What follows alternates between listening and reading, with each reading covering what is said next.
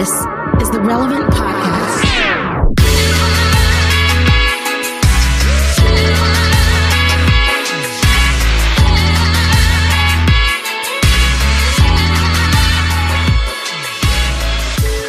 It's Tuesday, February 9th, 2021, and it's the Relevant Podcast. Here in Orlando, I'm your host, Cameron Strang, and joining me from Loverland, Virginia, is Jesse Carey. Hello, hello. If you heard Friday's show, you remembered that Jamie Ivey and Derek Minor were not able to record. Well, guess what? It happened again. So instead of Jamie and Derek today, joining us from Nashville, Tennessee, our senior editor, Tyler Huckabee. Hey, everybody. And sitting in for the whole show, one of our favorite artists, producers, songwriters from Nashville, Trent Dabbs. Hey, you. Cameron, I would add just favorite human beings in that list. Yeah. By the way, Trent, this is great timing for Trent because I happened to see on Friday on Instagram, he released his newest single. It's called Retrospect. So it's out now. So everybody go check it out. And it's available wherever you get your music. And I'm assuming, Trent, that it's the appetizer leading up to more new music from you. Is that true? Yeah. Every month I'm going to release a single, hopefully with some features. Now, have you, since last time I saw you was a couple years ago, and you had just written Casey Musgrave's High Horse, and you were at SNL when she was performing. Have you been at SNL since then? No, catch me up. I've taken an SNL break. Okay.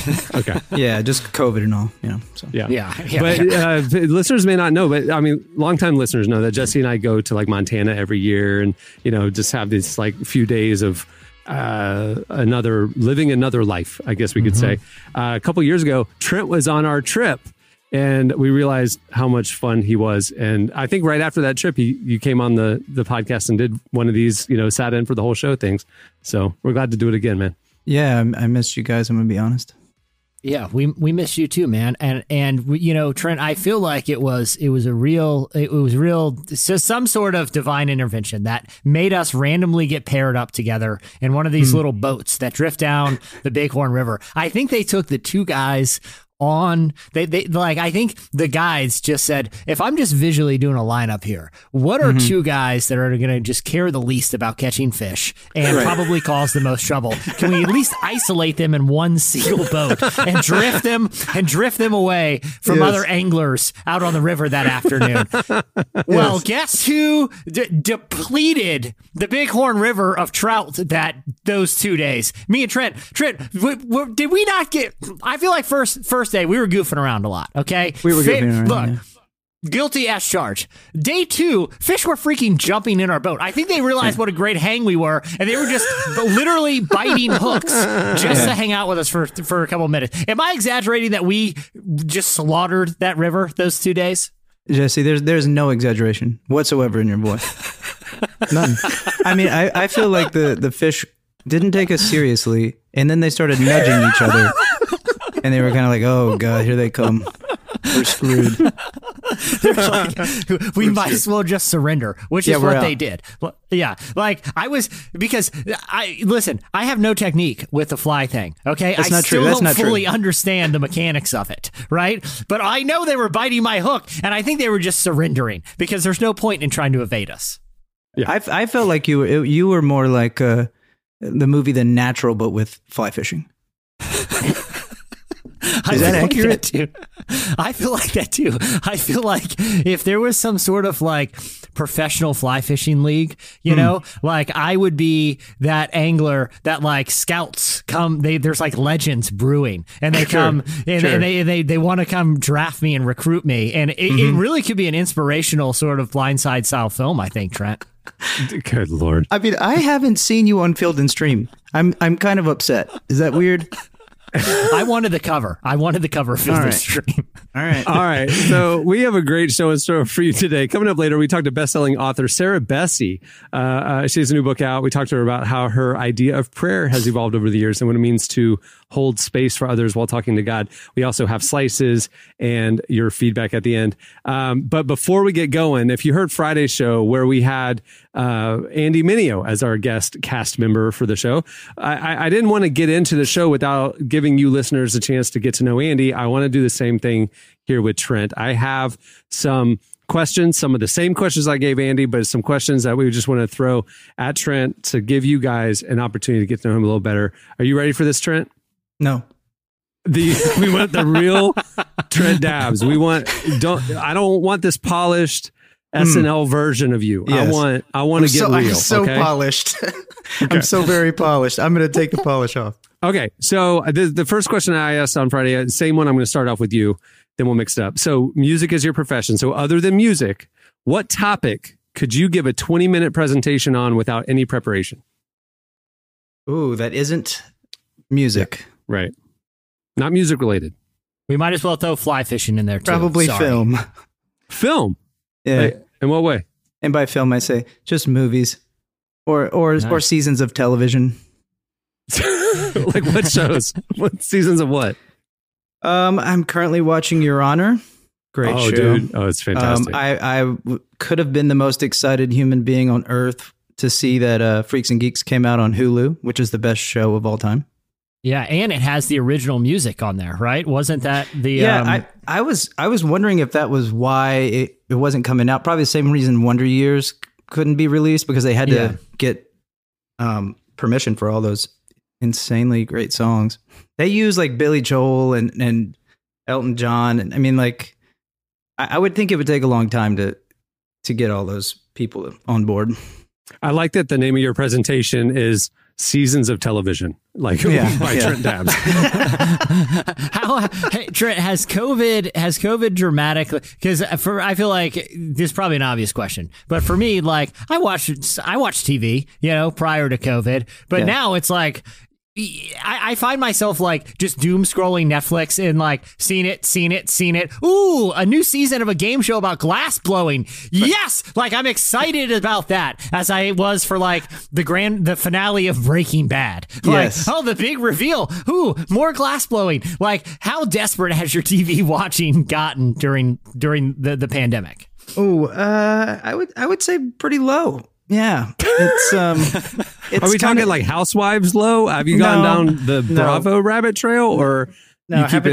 Haven't gotten that far. All right. What's the most embarrassing thing you watched during COVID? Probably The Bachelor. Oh no, yeah, that's pretty bad. No shame. And I'm going to blame it on my game. daughter. Like, she's watching it, and Dad doesn't care. Yeah, it doesn't affect his masculinity whatsoever. All right, Trent, what if you had a time machine, what year would you visit? I would visit probably the 1965, right when the music was happening. Yeah. Really? Yeah. Interesting.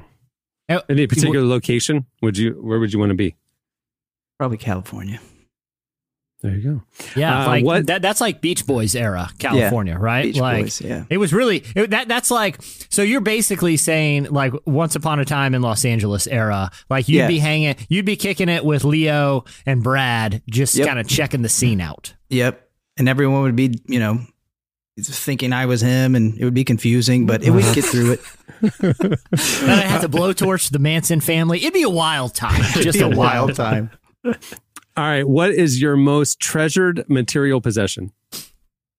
I would have to say I have a picture of Neil Young that was given to me by Ted Danson and Mary Steenburgen, and when it was presented, she was like, I think this was around the time that you met him in Nashville. So it was like the most thoughtful gift I've ever received. You just threw a Ted Danson, just kind of like you just dropped it. Yeah. No, that was the intention. He's not even the marquee part of the story. It's really very nice. I would make the case that you have an actress who's been in some of the funniest movies Step Brothers. How many Will Ferrell movies has she done total? Do you know, Trent? No, but I did watch the outtakes of Step Brothers with her, and that was like surreal. On. Yeah, that was surreal. Because she was, I was like, what was the scenario where you and her were watching outtakes to Step Brothers? She has a place in Ojai, and there was like a writing retreat that she had there because she's a writer. So that's how I got to know her. And we had a writing retreat.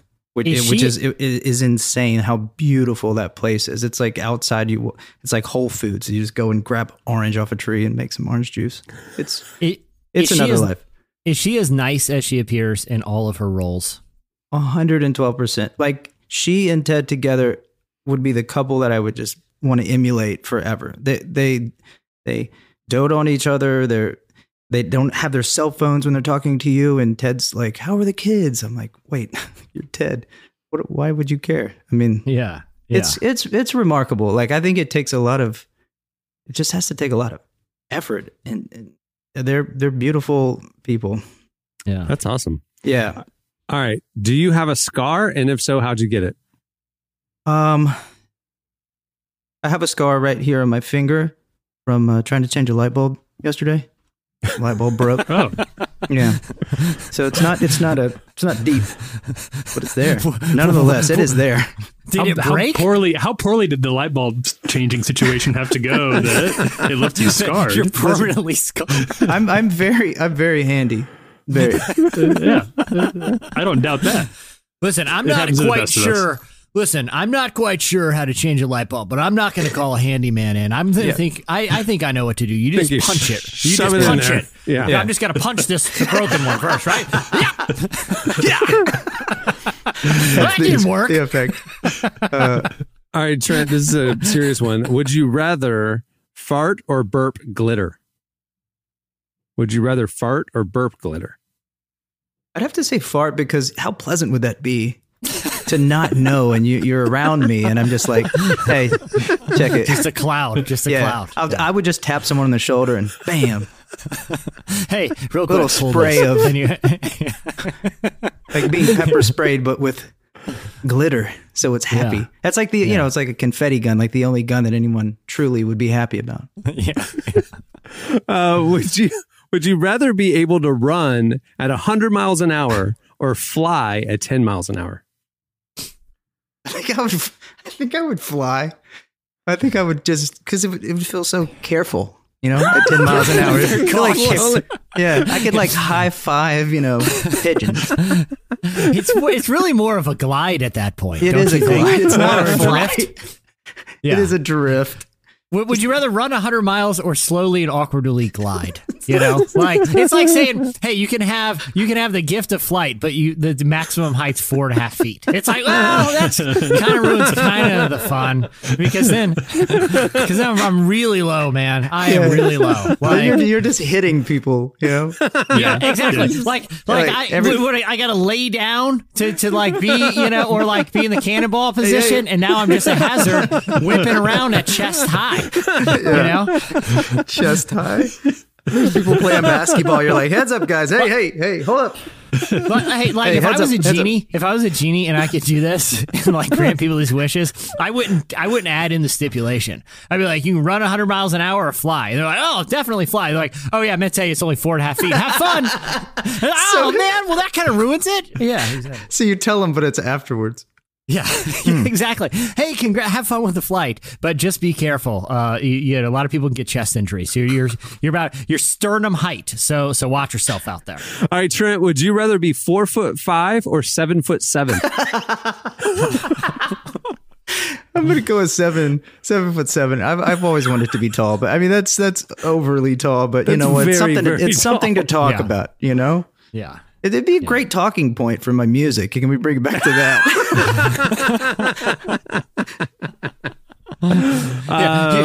You would call the band Tallest Man on Earth and be like, "Bad news, guys. Legally, the band name's mine now. I'm now releasing music under the name Tallest Man on Earth. Sorry, it's legally mine." Taller man on Earth.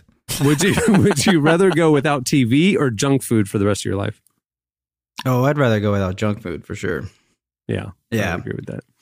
That'd be nice. What life lesson did you learn the hard way? Don't approach famous people with songs. Really? Do tell. Yeah. No, I did. I told it last time I was on, 300 episodes ago, but when I had my most embarrassing moment and all that. Yeah.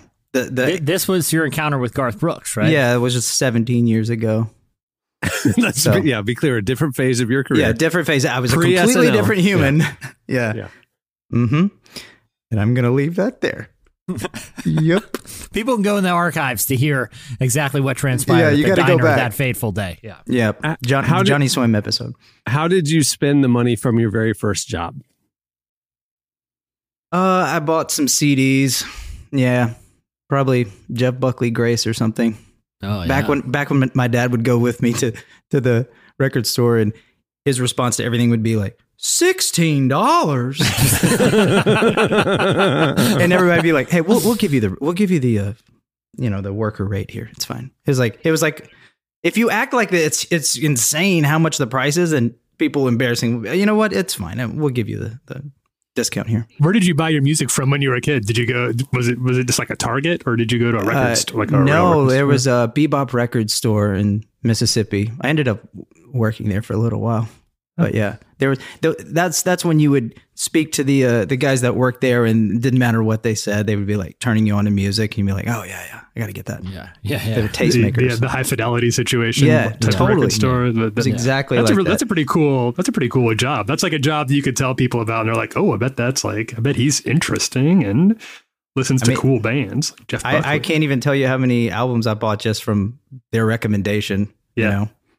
When I was growing up, there was a record store called Peaches that I would go to, and it always had great staff, great selections, great curation, and years later, come to find out that the years that I frequented it are the same years that Dan Hasseltine from Jars of Clay was working there. Like little Cameron and slightly older Dan Hasseltine, he probably recommended one of the albums that I bought in that era. It's kind of funny. Have you heard of this band called Jars of Clay? Yeah, you gotta check it out. Pre-Jars. $16. $16. I heard you only have one good song. Okay, so last two. You have an itch on your butt, inside your ear, and up your nose at the same time, but you can only scratch one. Which one? Butt, inside your ear, and up your nose, same time. Oh, inside your ear for sure. Really? Mm. Yeah. You're going to let the nose itch keep going. Oh, wow. Yeah. We got to get the ear. Crucial. You're going to be walking around doing the Bewitched thing all day, you know? If you don't choose the nose. Dated reference. Very dated. Dated. Hey, Nick at Night. All the Nick at Night moms out there, that one's for you. That one's for you. That's free. A little Samantha gag for the old timers. If you could immediately gain one skill, what would it be? It'd be flying more than 4 feet. I don't think flying's a skill. I don't think it's a skill. Like a real life skill. I would honestly be really, really good mechanic, because I have a Grand Wagoneer, like an old 85.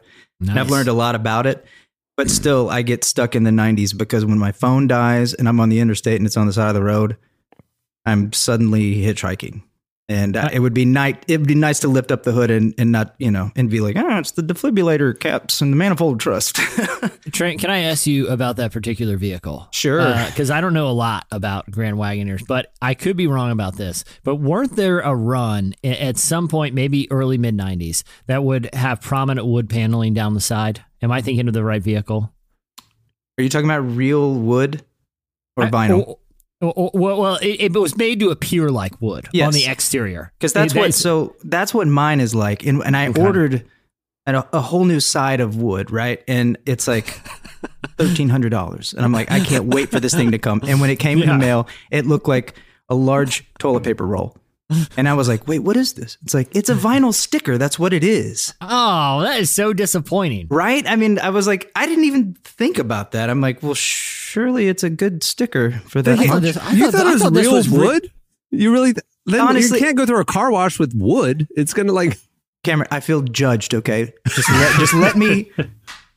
I don't know. I was like, for $1,300. That's true. You think it'd be more than a sticker. For $1,300, for $1,300, I've watched enough Chip and Jo to know that better have come from like a reclaimed farmhouse, up on New England somewhere. That's an expensive, sticker you got for the. But well, you have. There's a reason those things are like extinct, because like you have to get the same exact. Like when the engine died, you couldn't just get like a Chrysler engine. You have to get the exact same model from the Jeep, like from a junkyard, the whole thing. So yeah. And the whole premise of me even having it for 8 years was to give it to my son one day, and he's 12. So I was like, hey, I got to get this out of the shop, so we can get it ready here. And he's like, oh, I'm good. I was like, wait, what? He's like, I got this big. He's pile like, no, of rocks I don't over want here. it. I was like, you Yeah. don't want it. What? It was painful. Oh man. So what are you gonna do with it? Sell it? No, I'm gonna keep it. I'm gonna keep that thing as long as I can. Yeah, for sure. All right. Well, I feel like we got to know the real Trent Dabbs just then. I appreciate you indulging it. All right, everybody, stay tuned. Up next, it's Slices. You know that I've gotta go now. Wanna fly away from this place. You know that this is the way to my heart. We'll sail the South Canaries. We could go all the way to space. You know that this is the way. You're listening to Goth Babe. The song is Canary Islands. Well, today's show is brought to you by Bombas. Bombas makes the most comfortable socks in the history of feet. They've literally rethought every little detail about the socks we wear every day to make them more comfortable. I wear them every day for real. The best socks that I own. I look for them in the pile of laundry. I love my Bombas.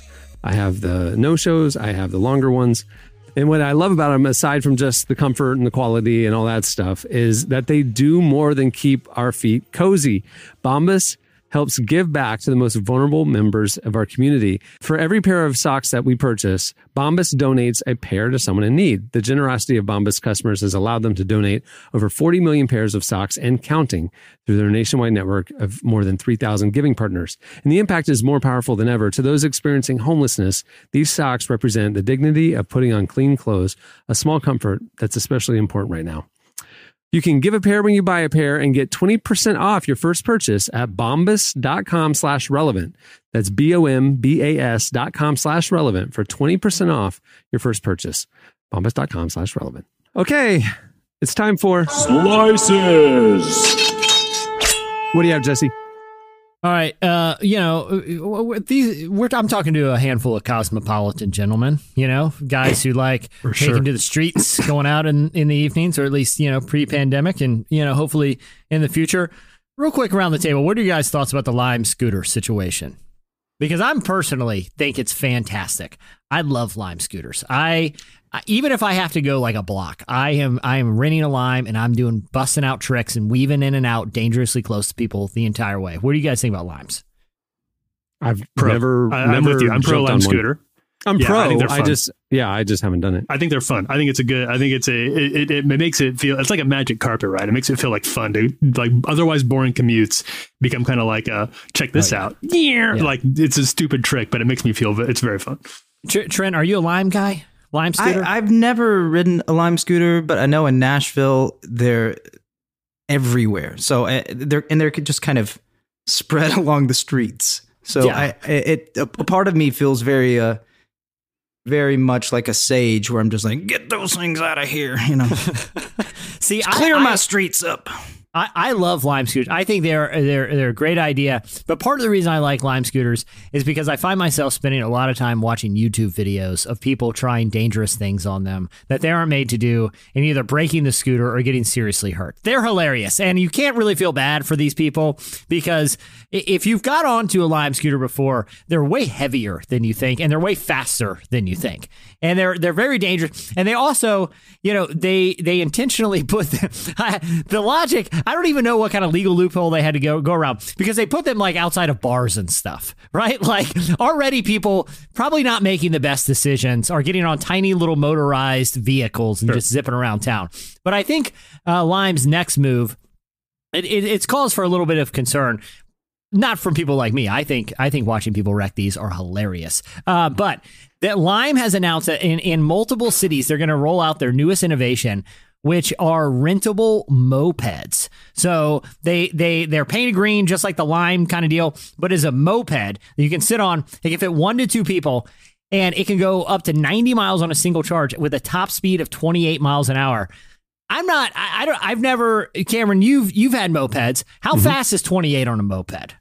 You're cooking. I mean, It's like, the smaller Vespas, the 50cc Vespas, they go maybe 35 or so. So it's in that range. But you feel like you're cooking. I mean, yeah. And here's the other thing that I feel like is a little dangerous on Lime's part is that they're putting helmets on the back of all these. And there's like, when you unlock the Lime moped and jump on it, it knows if the helmet's been checked out and it won't start unless the helmet's not in its place.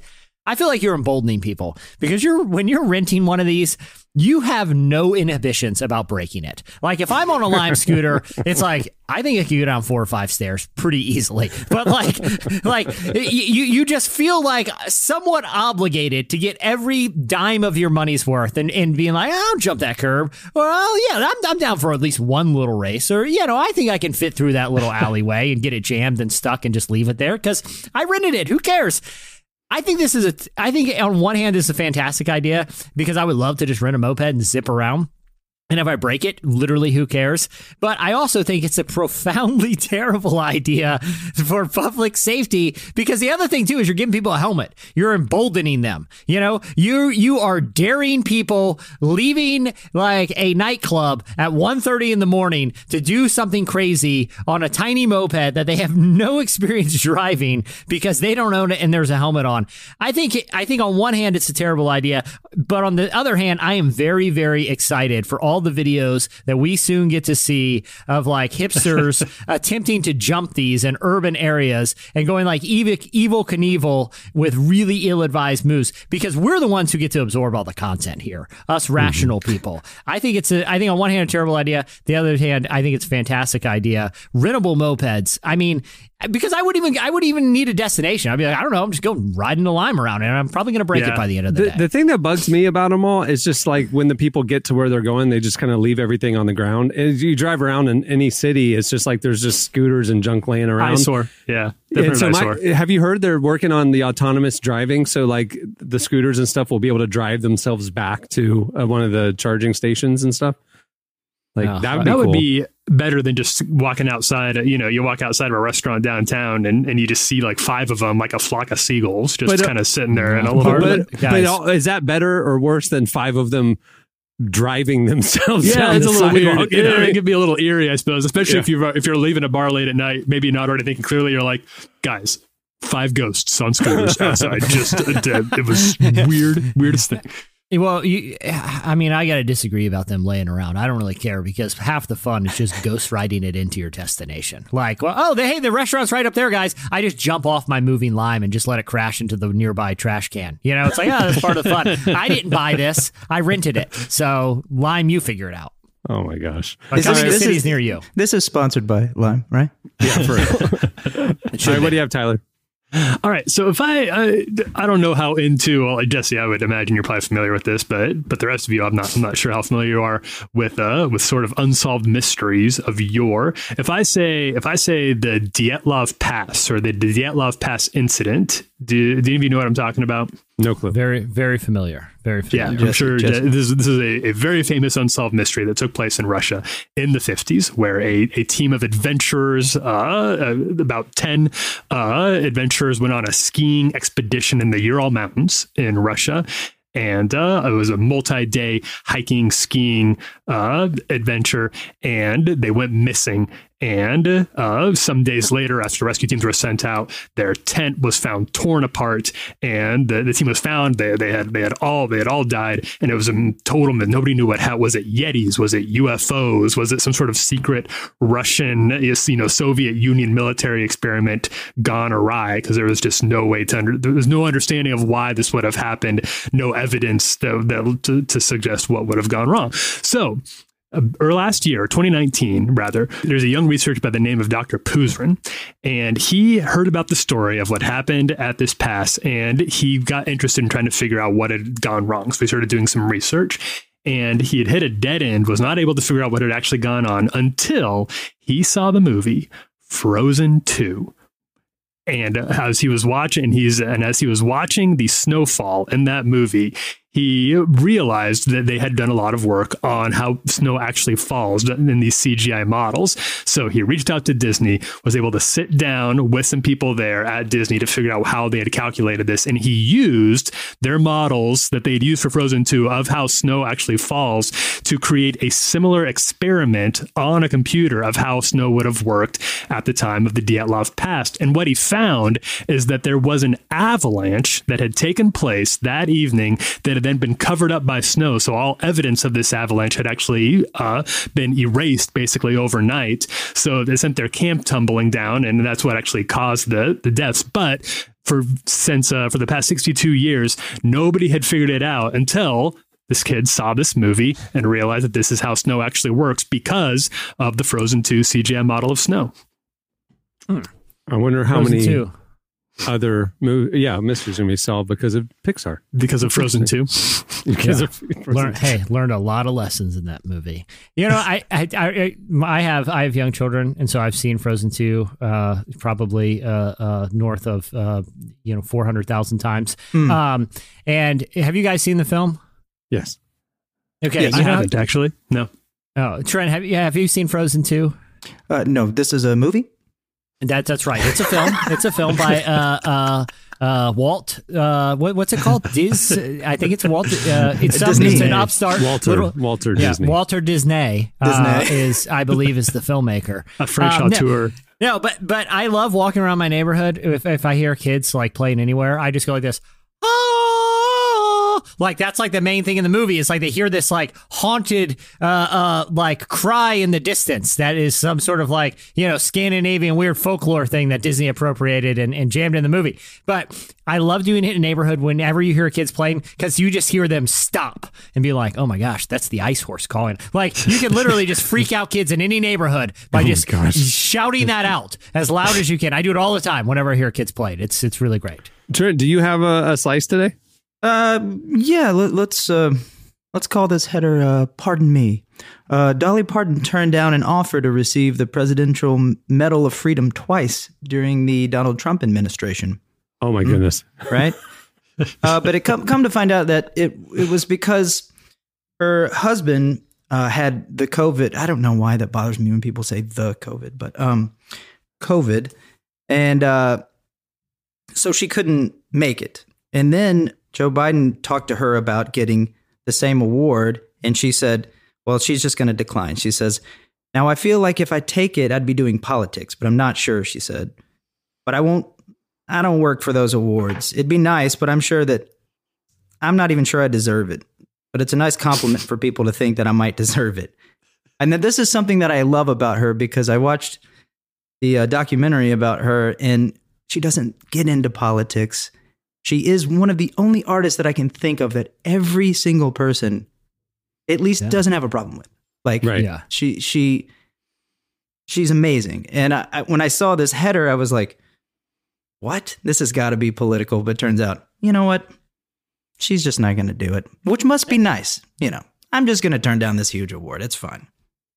Dolly Parton has like her moral compass. Like, I feel like, if I feel like she could just be like some sort of wise sage that we just go to with questions. Like, I don't know, we're in a real pickle here, humanity. Let's see what Dolly Parton thinks. Because honestly, like she's always right about everything, and is always like anything that you read about her, or the film or the podcast series. I know, Tyler, you talked to Jad Abumrad on this show about the Dolly Parton podcast from the Radiolab crew that was so good.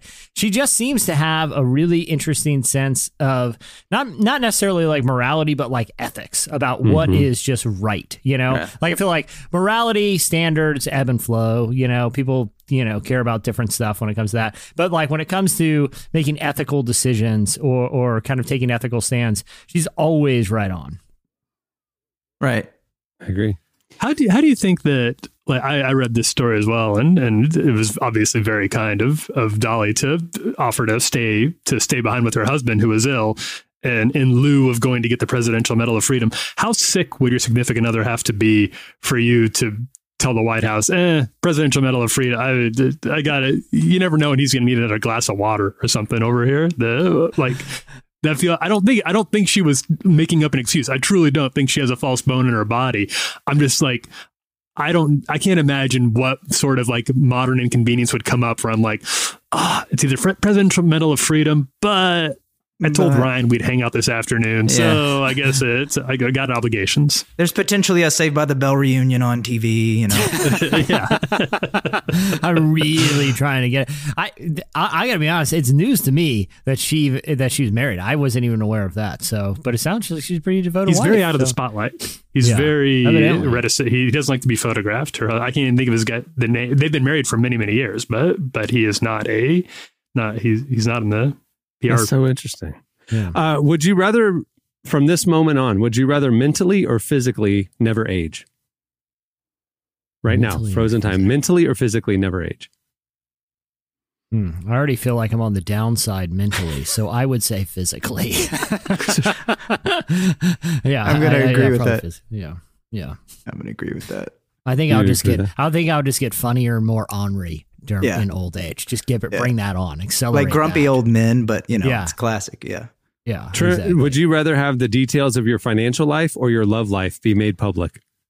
Ooh, let's go with love life, because then I feel like it might be some sort of optimistic promotion for marriage. There you that's go. good. I like that. I like that. That's you good. Positive. You sound like a young Dolly Parton, Trent. Just I'm just tickled. Good. yeah. Would you rather spend the day at an amusement park or lazing on the beach? Amusement park. Really? Yeah. I'm a 7. Yeah, it's the eternal, it's how many roller coasters, you know? Yeah, that's amusement parks are too much. I'm already disappointed that it has to end when when the thing is clicking going up. I'm tired within minutes of arriving at an amusement park. I'm like, okay, I got to find a place to sit down. This is an all day. Is this an all day thing today, guys? Or are we cutting out a little early? Like, that's the first thing I think when I get to an amusement park.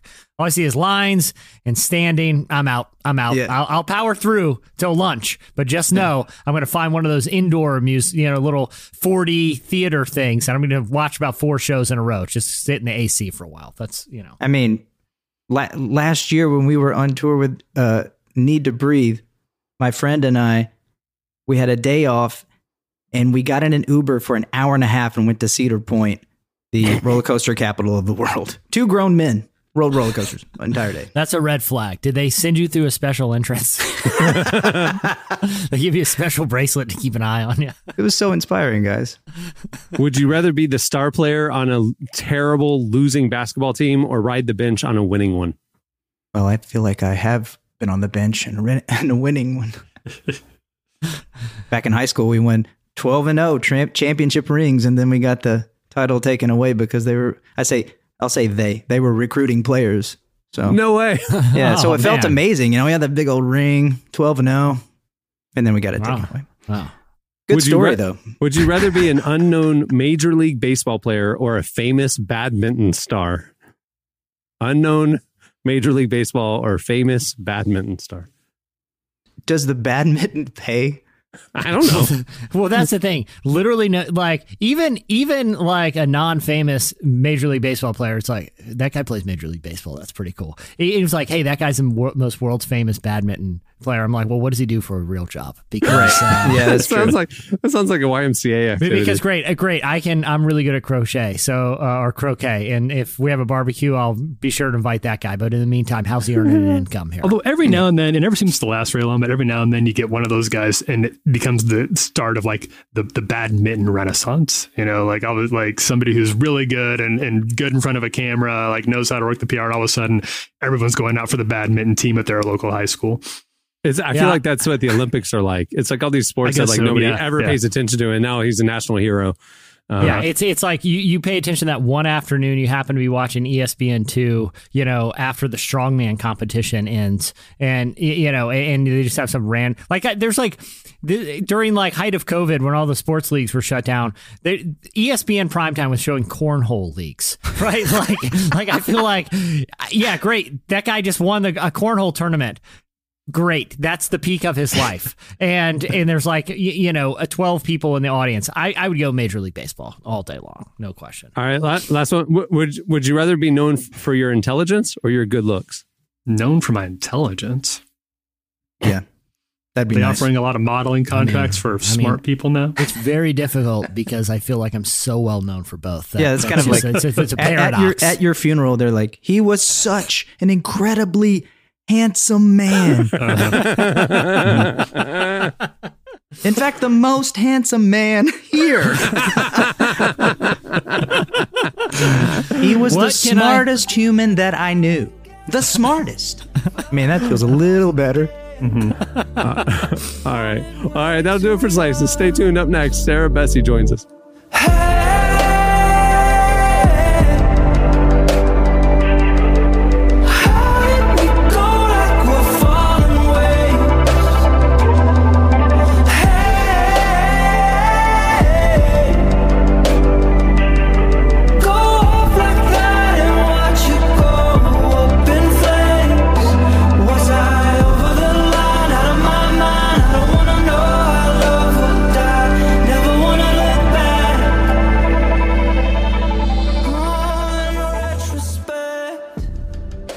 You're listening to our guest cast member, Trent Dabbs. It's his new single, Retrospect. Go check it out wherever you get your music. It's great. Well, today's show is also brought to you by Upper Room. There's some good daily comforts that just make you grateful and feel more grounded in life, like petting a dog or hitting that snooze button, and of course, that first cup of coffee. These are things that you can count on every day to help you get where you want to go. Things like the Upper Room Daily Devotional Guide. You can count on the Upper Room for daily inspiration, daily community, and daily prayer. It's the only daily devotional magazine written by readers, ordinary people who have encountered God in daily situations. The Upper Room is here for you every day through your email, a custom app, or printed magazine. You can enjoy a free 30-day trial of their email or app service by visiting upperroom.org/welcome. That's upper, UPPERROOM.org/welcome. Get your first 30 days for free. Well, Sarah Bessey is a writer, speaker, and best-selling author. She's written books like Jesus Feminist, Miracles, and Other Reasonable Things. And most recently, A Rhythm of Prayer, a collection of meditations for renewal, which is actually out today. She sat down with us to talk about her new book, how her idea of prayer has evolved over the years, and what it means to hold space for others while talking to God. Here's our conversation with Sarah Bessey.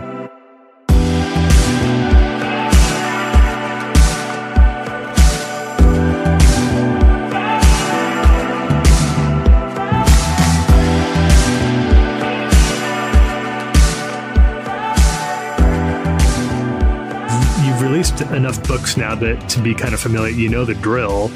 But dropping something into the middle of this time, does it feel like there's extra pressure, like to make sure that what you're saying speaks directly to the time and place in these unprecedented whatever it is? Is that something that you feel, or are you feeling it now because I'm asking the question?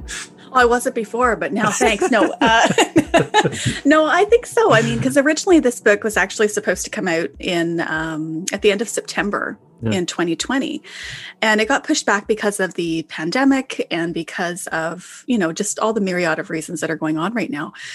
And I remember feeling really disappointed because I felt like it was incredibly timely for that moment in time. And then all of a sudden, this last few months has kind of happened, and it felt a little bit like this might be the most timely thing I've ever been able to be a part of, which, is rare. I'm rarely one with a hot take, right? And so having something like this at a moment, only on Twitter, like once in a blue moon. Okay.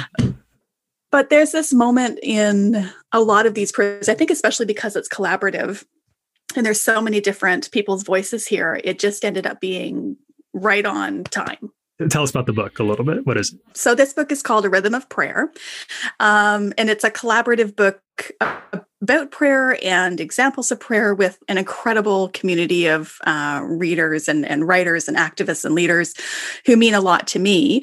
And I think a lot to a lot of folks who have found them to be really good and faithful leaders. So people like Lisa Sharon Harper, Nadia Boltz-Weber, Barbara Brown Taylor, Emmy Kegler. But it was a book that came to me, one of the things that I found kind of interesting over the last number of years in work and in ministry and in life is how many people find it funny that I love to pray as much as I love to pray, which sounds funny to say out loud, but I end all my books with prayer. I love to pray with people and for people. It's a huge part of my own life and has been for years and years. And I think for those of us who lead in these spaces, that oftentimes our conversations with people who are deconstructing their faith or who are in a process of figuring out what to hang on to and what to let down, a lot of times the ways that we were taught to pray is almost some of the first stuff to go, right? I think especially when you come from a background like mine, because I come from my faith tradition, how I was introduced to Jesus was in that prosperity gospel, word of faith, name it and claim it kind of thing. And so, you live longer than a hot minute, you learn some of the trauma and baggage that comes with that, right? And so I think that rediscovering and reimagining prayer was a huge part of my own journey. And so in a lot of ways, the book came together as almost like that form of a prayer circle. It was very communal. It's not a book of here's how to pray or here's all the theological reasons to pray, as much as it is an invitation into prayer and a lot of permission for all the ways that we pray or don't pray right now. My hope is that it helps people reimagine and re-enter prayer, that they are maybe even given back prayer in ways they hadn't expected. You grow up and prayer looks like folded hands and bowing your head. And that was my tradition. I did not grow up in the prosperity tradition, but it was a very evangelical, these are the times when you pray. We pray before we eat and we pray before we go to bed and we pray at church sometimes. And I think as I grow out of that, prayer becomes this very nebulous, prayer is kind of just thinking vaguely Jesus-y thoughts, and it's not even really there's nothing concrete about it. Do you think can that be prayer, or does prayer need to have really a definite time and discipline and intention behind it? How concrete do you think the rules of what is and is not prayer are? My son, who's given me permission to share this story before, and so I try not to talk about my kids unless they've given me they're okay on it. But I remember when he was really little, he was in this kind of church program with a bunch of other friends, and they had a art day, where they were doing art therapy around prayer. And they said, would you draw a picture of what you think prayer is? And I got a call from the teacher to kind of come in and take a look at it, which, if you've raised kids for longer than a minute, that can go a lot of different ways. And so I ended up going into the classroom, and she showed me, she had me sit down and she showed me kind of the pictures that the other kids had all drawn, which were all the things like what we were just saying, right? The folded hands and the, sitting around the dinner table at supper time and somebody saying grace, or your mom or dad praying for you at your bed, at bedtime. She said, I want you to look at what Joe drew. And she turned around this piece of paper, and he'd drawn, just little stick figures. It was like himself with the red t-shirt on, and, he had little sticky up brown hair. And he was sitting on our back deck at our house. And there's a sun in the corner, with the little stick sunshine kind of thing coming down. I'm very familiar. You got it. Yeah. And he had drawn a picture also of Jesus sitting beside him. And, it's Jesus because it's got the white robe and the blue sash, like every kid's Bible ever. And, I'm just grateful it's not a blonde, blue-eyed Jesus, I guess. So we'll call that a win. But he had drawn himself and Jesus beside each other on our deck. And he had these little cartoon bubbles of, when people are talking to each other in a comic book. And he'd written, I love you, Joseph. And I love you, Jesus. And I love you, Joseph. And I love you, Jesus. And at the bottom, he'd written, this is Joe and his Jesus. This is how we pray. And it really was a shift for me when I saw that. It's in my keepsake box to this day. But there was this moment of saying, okay, however you pray, whether it's liturgical or it's common prayer, or it's just thinking, holding some space or lighting a candle or going for a rage walk or, reading scripture however it is that you're praying, the conversation that's happening, I think, underneath all of that is the thing that we're really looking for. And it's that sitting with God and sensing and knowing and having that conversation of, I love you, Tyler, and I love you, God. And I love you. And just knowing that that's the thing that's actually happening underneath all of it, I think.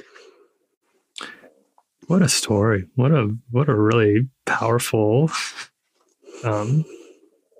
yeah, that's really as illustrations go, that one delivers. They don't always, but that one really hits home. And it's very special. I will remember that for a long time, Sarah. Can I ask you a little more about the book? Yeah, of course. The women that you've pulled in to be part of this project, Murderers Row of Rogues Gallery, for sure. who I would love to be praying for me. Why them? I have a relationship with almost every single one of them outside of these pages. Actually, I think with pretty much every single one of them in some capacity. I've either bothered them or attached myself to them or stalked them in some capacity. And I asked these group of women because I trusted them to pray honestly, I think. I mean, I don't even know that I necessarily named that at the beginning as much as I thought my capacity for BS at the moment when I asked them to do this was at an all-time low. And I needed someone who I knew would be honest about the struggles of prayer, about the even sometimes the loneliness of it, the purpose of it, and would allow room for the whole totality of what it meant to be a human person. That these were women I trusted wouldn't perform for anyone. And that meant something to me then, and it means something a lot to me now, because I think the idea of sometimes that we have gotten is that we need to perform some of these things or say the right things because it's how we were taught to pray or how we were taught to be or how we're allowed to talk about God or how we're allowed to talk to God. And I think that even that was something that I really needed, was the permission for that. And, and I think you see that even a lot in scripture, in that, the Bible is way more honest about how we talk with God than most of our churches, right? And so that's where you have, arguing with God and conversations with God, and the thank you, the gratitude, oftentimes, even in the moments when you are most devastated, is when you can see God most clearly. And so I needed women like that. And I trusted them to do that. And they did. The tension that I think a lot of us feel with prayer is asking God to do things for us, for healing, for financial help, professional goals or whatever. And then we feel bad because not everybody gets those things. You maybe get what you would call an answer to prayer, but why didn't this person get an answer to prayer then? And does that mean that God likes them better or listened to my prayers more than theirs? And that can get you really tripped up when you start praying and make you very scared or confused. Do you have any advice for how to deal with that when you go in to pray or God to work changes in the world around you? That's a really, really empathetic question, I think, for people, Tyler. So thank you for that. I have found myself in that space in my life of being part of what I call the company of those of us with unanswered prayers. And I think the temptation in that moment is to, you can have this temptation to want to explain that away or skip over that disorientation and that disruption that comes to us. And I think some of the hardest work we do is leaning into what we think prayer is for. I think especially if you've been taught a model of prayer or a way of praying that is about controlling outcomes, especially for people whom you love or for yourself, it's very rarely selfish. And that's part of the reason why I find it may be sometimes frustrating when there can be some judgment about how people were taught how to pray. It's very rarely is it selfish, almost always motivated by love and by empathy and by kindness and knowing God's heart for people. And so I think that learning how to deal with that honestly, learning how to name that, turning towards teachers who continue to pray even in the face of apocalypse and praying in the face of a lack of hope, who are the people in your life or the leaders in your life who have made space for prayer beyond controlling outcomes. And what do you learn about prayer from those places and those spaces? I find that oftentimes when I lost prayer altogether, that made room for me to reimagine prayer in ways I never would have expected if I just kept doing the thing that I'd been taught. And I think that it's okay to take a minute and trust that the conversation we're actually having is still happening underneath all of it. And that you can continue to pray in what you believe is God's heart for you and for the world, which is one of flourishing. And that won't ever lead you wrong.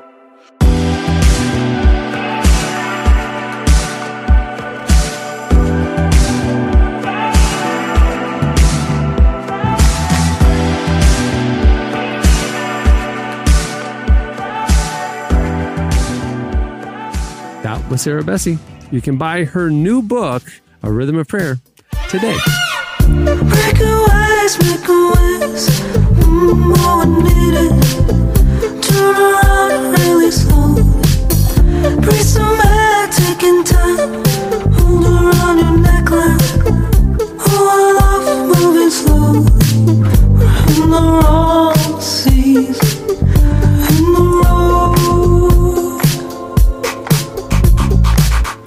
You're listening to Rye. The song is Black Rain. Well, normally right now we'd be doing your feedback, but because we just kind of had an unusual week and unusual cast and all that kind of stuff, we're going to punt it to next week. So all your dog name suggestions, keep them coming in. Hit us up on Twitter at Relevant Podcast, or you can post on our Instagram comments as well. So tell us your creative dog name ideas. I think I win with my dog, Charles Barkley, but I'm biased. Hey, check out the new issue of Relevant. It's out now. The January-February issue features Pharrell on the cover and some amazing content. It's available for free. Just go to the homepage of Relevant, click on the magazine tab, and there it is. Only have a few weeks left before we debut our March issue, so get it while you can. And also, thanks to Sarah Bessey for joining us. You can follow her on Instagram at Sarah Bessey. All right, on that note, we'll wrap things up. Trent, man, thanks for sitting in with us. It was a blast today. Yeah, appreciate it. Appreciate it. Yeah, it was fun, everybody man. Go check out his new single, Retrospect. It's everywhere you get your music. And you said you're doing a new single every month, huh? Yes. Is that a new thing? Like you're not doing an album release, you're just trickling it out like intentionally?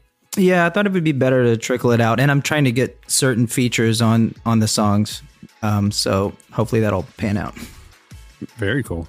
Very cool. Yeah, man. Yeah, so there you go. On that note, we'll wrap it. I'm Cameron Strang. I'm Jesse Carey. I'm Tyler Huckabee. I'm Trent Dabbs. We will see you on Friday. Have a good week, everyone.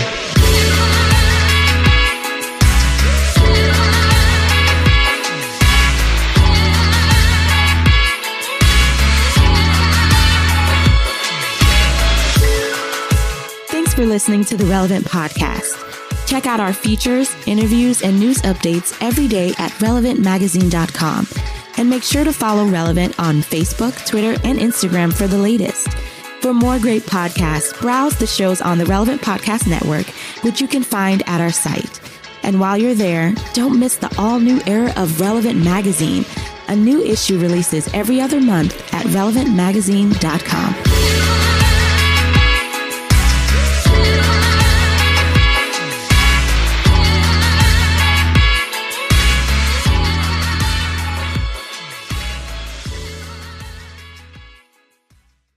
And I had to blowtorch the Manson family. It'd be a wild time. Relevant Podcast Network. Everybody in your crew identifies as either Big Mac Burger, McNuggets, or McCrispy Sandwich. But you're the Filet-O-Fish Sandwich all day. That crispy fish, that savory tartar sauce, that melty cheese, that pillowy bun. Yeah, you get it. Every time. And if you love the Filet-O-Fish, right now you can catch two of the classics you love for just $6. Limited time only. Price and participation may vary. Cannot be combined with any other offer. Single item at regular price. Ba-da-ba-ba-ba.